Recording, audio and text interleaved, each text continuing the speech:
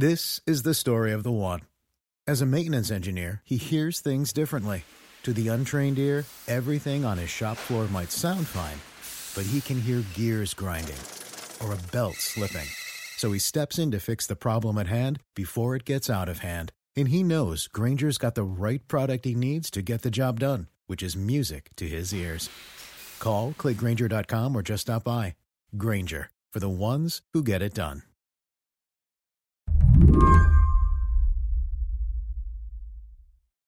I've heard so much about the Democratic get-out-the-vote effort in Georgia. The way Stacey Abrams worked for years to register voters and turn them out. The way that infrastructure clicked into place for Joe Biden. The way the party hopes it will keep clicking for the Democratic candidates for Senate, who are headed for a January runoff. But I called up Rusty Paul because I wanted to know more about the Republicans' approach to these elections. And you know what? He was pretty blunt. It's not about changing hearts and minds at this point. Rusty is a party guy, as in he used to run the Republican Party in Georgia. Now he's a mayor just outside Atlanta. But he's also this pragmatic kibitzer. Like, he looks at the hundreds of millions of dollars being spent on advertising in this Senate race, and he says he can't help but think that's a great opportunity for someone. It would be a great time to own a rural radio station or TV outlet because just watch those ad dollars roll in. Oh yeah, they're spending all kinds of money, and it's OPM, other people's money. That's the best kind. That's it, coming from other places besides Georgia. A lot of these ads are negative, really negative. And in fact, when I look at how Republican Senators Kelly Loeffler and David Perdue are turning out their voters, negativity seems to be the whole premise. It's really designed to anger and scare the base to make sure that they show back up on January 5th. But this negativity, it isn't just directed at the Democrats. These candidates are also taking aim at their own party. When Joe Biden won this state, both senators called on the Republican Secretary of State to resign in disgrace. After their own Republican governor certified the election, they signed on to a lawsuit that would have overturned it. Rusty says, from the outside, it might look like the Republican Party in his state is blowing itself up. But he's got that pragmatic streak. He says Kelly Loeffler and David Perdue are just doing what they have to, riling people up. Well, that's what politics is. A campaign is about the most practical, pragmatic form of communication known to humankind because it deals with human nature as it is. They don't try and change human nature. They just try and take advantage of how people react. You don't think that's cynical? Yeah, of course it's cynical, but it's also how people react to information. You know, it's about getting people back to the polls at all cost. And that's what and both parties are doing it right now. Today on the show, Rusty says Republicans don't think they can win by being nice. So instead, they're being brutal. But he wonders what's going to be left once the election's all over. I'm Mary Harris. You're listening to What Next? Stick with us.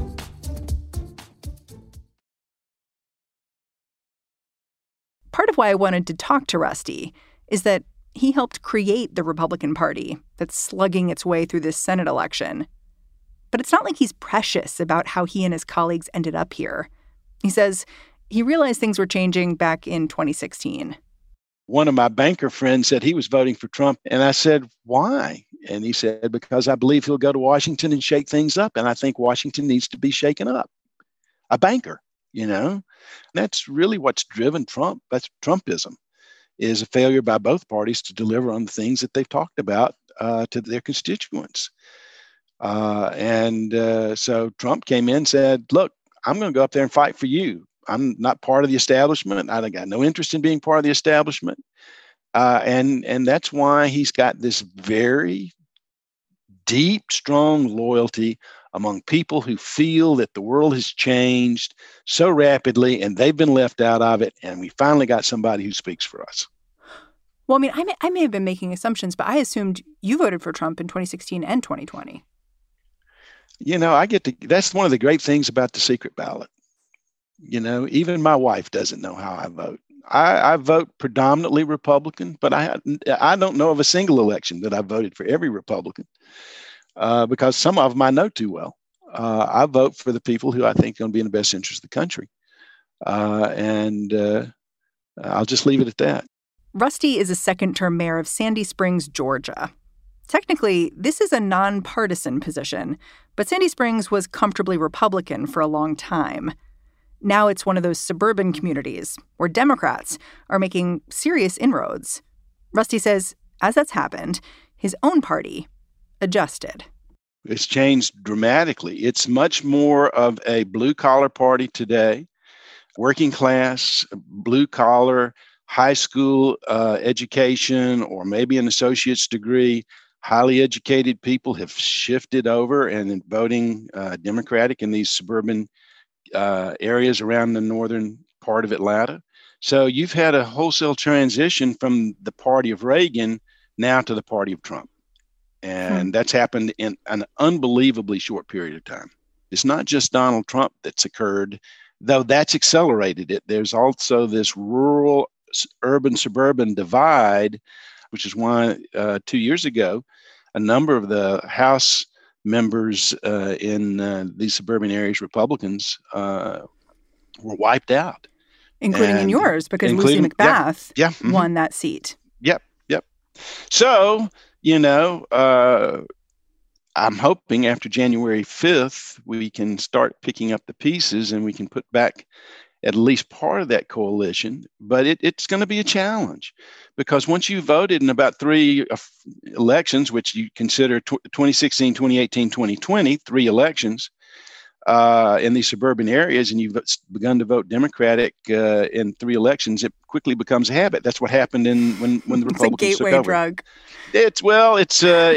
It's what Reagan did in 1980s, and he started. Those folks voted for him twice, and then they voted for Bush, and then it became just who they were. Well, you've been the head of the Republican Party in Georgia, and as a councilman, and now you're a mayor. So I was a state senator. You look at my resume, you think I can't hold a job. So. Well, I just wonder where that leaves someone like you, who's been with the party such a long time and is now mayor of an area that has been traditionally a Republican stronghold. Was actually, your town, my understanding, was created basically by the Republican Party to establish like a place to grow leaders, basically, and have power. Right. It's challenging. I was asked by one reporter, do you feel homeless in the Republican Party? I said, I don't feel homeless, but I feel I'm struggling to pay the rent. When state Republicans get together in Georgia, are there camps? Would you say it that way? Yeah, but that's not new. I mean, the labels may be different this time, but this combativeness, this is part of the DNA of Georgia Republicans. It's part of who we've been from when we were out of power, and the only thing you could win was a local, a party office, and we would fight to the death over who the precinct chairman was. The divisions were just as deep, just as emotional. So the fighting is not new. We do it in primaries all the time. And somehow or the other, by the time we get to the general election, we've been able to put it back together. I think we'll get it back together by January 5th. You've probably heard about Georgia Republicans' intramural squabbling. It all came to a head a few weeks back. That's when one Republican elections official, a guy named Gabe Sterling, held a press conference where he emotionally spoke about how hard it was to do his job while receiving threats from those who insist, despite evidence to the contrary, that the election was stolen. Mr. President, you have not condemned these actions or this language. Senators, you have not condemned this language or these actions. This has to stop. We need you to step up, and if you're going to take a position of leadership, show some. For what it's worth, Rusty knows Gabe Sterling, and Gabe's boss, the Secretary of State. And Rusty says he believes in the legitimacy of the presidential election. But he knows other people disagree with him and that issues the rest of the country put to bed on November 3rd, for the time being, they are still alive and well in Georgia. Like, take mail-in voting. After President Trump spent months attacking the legitimacy of vote by mail, some Georgia Republicans have outlined a plan to restrict it, despite the fact that absentee ballots contributed to a record high turnout this November. There's been a lot of criticism of the absentee ballot process, and the absentee ballot process that was utilized does not. And this is one of the challenges of those who think the election may have been tainted, was Georgia's absentee ballot law is very narrowly drawn. You have to certify that you're going to be away from your polling district from between 7 a.m. and 7 p.m. There are a few other narrowly drawn reasons why you can use an absentee ballot, or if you're a senior citizen, you can vote absentee. Georgia's absentee ballot law was not designed to be a mail-in ballot, but the parties have used absentee for mail-in ballots from time immemorial. When I ran for the state Senate in 2000, we used absentee ballots. We sent them out to all of the people who indicated in our polling that they were supporting me. And my campaign manager came to me the morning of the election and said, "You've got 1,000 votes in already." And how did we know that? Because he had been tracking the people we sent the ballots to who said they were supporters of mine. And he then went down to the courthouse and checked off against the list to see who had voted absentee, and knew that we had 1,000 absentee ballots that we had sent out that had been voted. And I won that election by right around 1,000 votes. So that was the difference in my election. We've been doing that in Georgia forever. So this is not new, but it is kind of a perversion of the law. It's never really been enforced. And I suspect what you're going to see when the General Assembly comes back in January, they're going to tighten that back up and make sure that absentee ballots are what the state law intended for them to be. But right now, both parties are sending out absentee ballot information.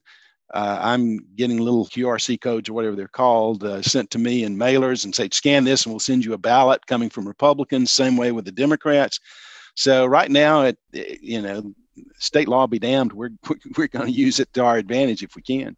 I mean, you're telling the story about how you won partially because of absentee ballots. Yeah. They're really important for turnout for everyone. Yes. And yet you're saying you're suspecting your party is going to go back in there and restrict this access.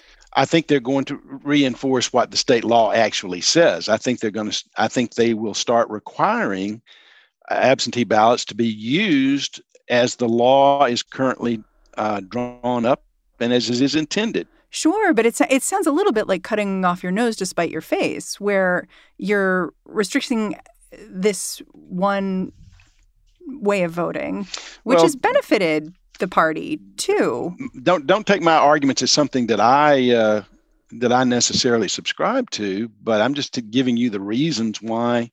If you have a significant portion of the electorate which believes that this particular form of voting was used to either steal the election, to abuse the process, then you have to react to that as a legislator. If your constituents are telling you in significant numbers, in a lot of these rural areas particularly, their legislators are being told, we believe it was stolen, you guys need to go to Atlanta in January and fix this, then I think they're going to make some changes. I don't know what those specific changes will be. I would guess they'll put some teeth into the existing law. That even if it means your party loses races. Yeah, if you've got a process that people, here's the biggest danger of what's going on right now, is that people lose trust in our democratic system. If you lose trust in the democratic system, everything falls apart. So you've got to make sure that there is confidence that the process is fair and open and that everything is done according to the rules and that everybody plays by the same set of rules. And that's the biggest problem we've got right now is the undermining of confidence and trust in our democratic system. But instead of reassuring people that the system isn't rigged, your two Senate candidates right now are doing the opposite. They're saying the system is rigged and it's because of our own party. So I don't know, who's fanning the flames of distrust? I think there's a lot on both sides. I think everybody I don't think anybody comes to this debate with clean hands. But be that as it may, I'm just making a prediction. I'm not saying that it's necessarily my particular point of view, but I think that you'll see the legislature tighten absentee voting. And because it has become mail-in voting. If you're going to have mail-in voting, then you should pass a law that allows mail-in voting. And maybe that's what the debate should be. Should Georgia have mail-in voting? But if you're going to have absentee ballots, absentee means you're absent from your polling district that day. So, let's call it what it is if you're going to use it. More What Next coming up. Stick with us. This episode is brought to you by Discover. When it comes to your finances, Discover wants you to know they are the credit card that is always there for you. With 24/7 U.S.-based live customer service, everyone has the option to talk to a real person anytime, day or night. Yep, that means no more waiting for, quote, normal business hours just to get a hold of someone. We are talking real service from real people whenever you need it. Get the customer service you deserve with Discover. Limitations apply. See terms at discover.com/creditcard. Talking to Rusty, it seemed to me his biggest question about next month's election was the same one I have. Just who is going to cast a ballot? And will turnout mean the rift in the Republican Party gets deeper? Or will the candidates find a way to appeal to Trump's coalition and their more traditional supporters in the suburbs? So don't these candidates, Kelly Loeffler and David Perdue, need the voters in your area because they're the people who seem to be slipping away? Yeah, they do. But there's a little silver lining to this cloudy forecast. What's interesting is there appear to be about 100,000 Republicans who voted for Biden, but came back and voted in the Senate race and the rest of the ballot. They split their ticket. Yeah, they voted against President Trump and then returned home going down the ballot. So there was a huge shift coming back down ballot back to Republicans. And if there's a silver lining for Republicans, it's in that 100,000 or so Republicans who objected to the president for whatever reasons, and but came back and voted for Perdue. If you combine the votes that Collins and Loeffler got against Warnock, which is a dangerous process, but it makes for great intellectual conversation. You feel pretty good about that race. But help me figure something out. Okay. Which is, you're saying that Trump was very polarizing in your state. Yep. And a whole lot of people said, I do not want a second helping of that. Right. But I do like my Republicans. As you said, like, I want to come home to them. Right. So why are these candidates hooking themselves so securely to the president? Isn't there an argument that they should be appealing more to those 100,000 voters who, really wanted them? Well, remember, Loeffler and Perdue are one bad tweet from disaster. What do you mean when you say that? Well, the president he starts attacking them like he's attacked Brian Kemp, Brad Raffensperger, Jeff Duncan, and that hardcore Trump base doesn't show back up. It's over. So they've made the calculation. They've got to have those votes and hope that those folks who voted for them the first round, knowing that they had so closely allied themselves with the president, it didn't seem to discourage them from voting for them in November. So you can make the calculus that I can't afford to lose those hard Trump supporters.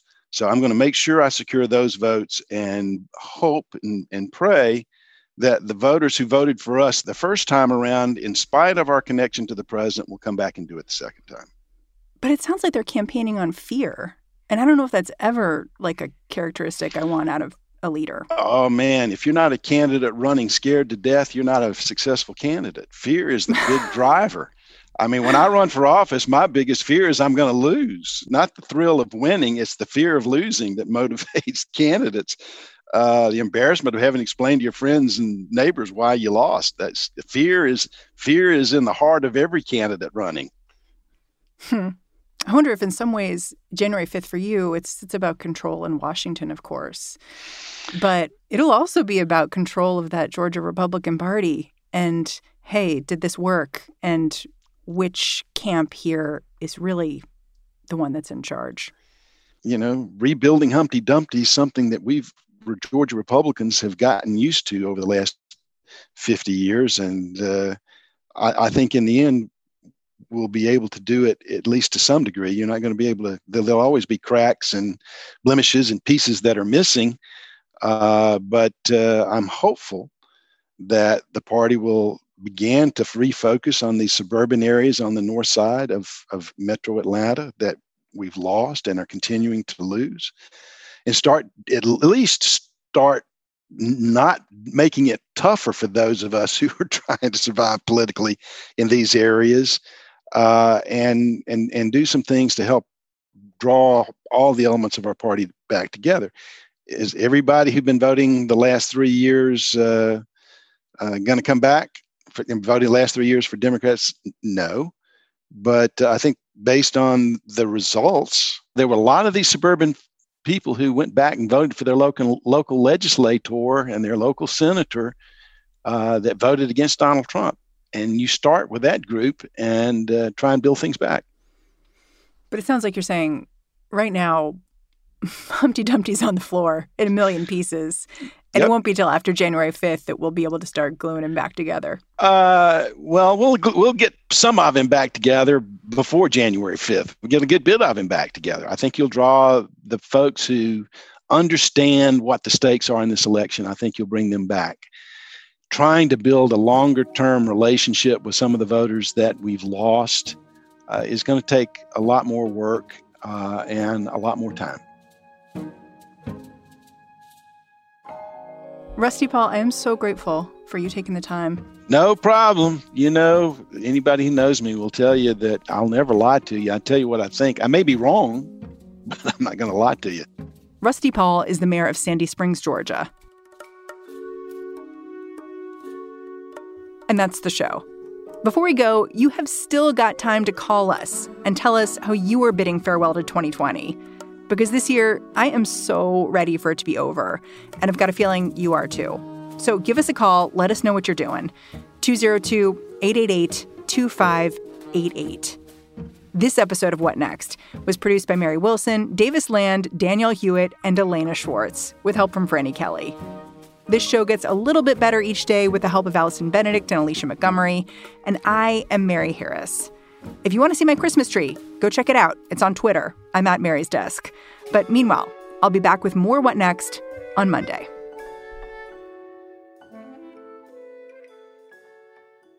Judy was boring. Hello. Then Judy discovered ChumbaCasino.com. It's my little escape. Now Judy's the life of the party. Oh, baby, mama's bringing home the bacon. Whoa, take it easy, Judy. The Chumba life is for everybody. So go to ChumbaCasino.com and play over 100 casino-style games. Join today and play for free for your chance to redeem some serious prizes. ChumbaCasino.com. No purchase necessary. Void where prohibited by law. 18+ terms and conditions apply. See website for details.